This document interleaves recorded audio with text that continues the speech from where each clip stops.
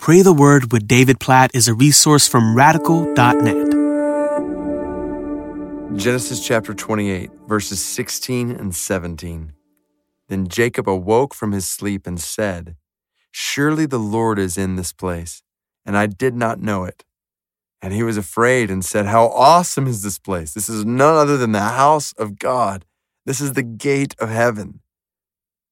Now, these two verses come right after a dream, a pretty awesome dream in which God met with Jacob, made promises to him, much like we've seen his promises to Abraham and to Isaac, to bless Jacob, to cause his offspring to multiply so that all the families of the earth will be blessed through him. So we see this theme again of multiplying, fill the earth. It just comes up over and over and over again.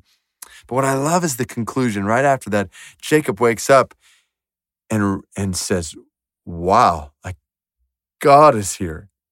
God is here. How awesome is this place? This is the house of God. I just met with God. This is like the gate of heaven." Now, this picture in the Old Testament is awesome. This picture of Jacob meeting with God. But do we realize that this is the privilege that is no less awesome, but that is available to you and me every day, all day long, because of the work of Jesus on the cross? Like, because Jesus has died on the cross, rose from the grave, made a way for you and I to be forgiven of our sins and reconciled to a relationship with God, you and I have the privilege of communion with God, like meeting with God anytime, all day long. Oh, just let that soak in. Anytime, all day long, right now, you have the privilege of meeting with God. I have the privilege of meeting with God. We're about to pray in communion with God. Oh, how awesome is that? God help us to realize how awesome this is.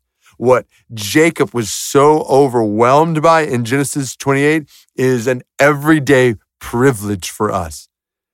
That when we think about even his words, this is the house of God. Like, we are your house. We are the temple of your spirit. Our bodies are the temple of your spirit. You dwell in us, with us, your presence with us, just like you promised, Jesus, I will be with you always.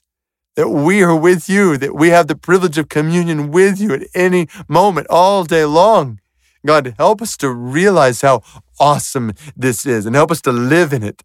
Help us to live in this awesome reality all day long. Lord, help us to pray without ceasing. Teach us to pray without ceasing. Teach us to walk in communion with you, to live all day long in communion with you. Oh, Jesus, we thank you. Thank you for making this privilege possible. Lord, keep us, we pray, from being a prayerless people when you've given us this privilege. Make us a praying people.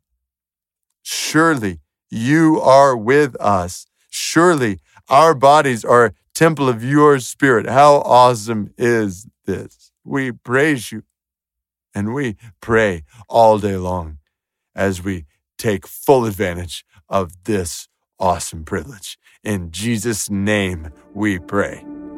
Amen.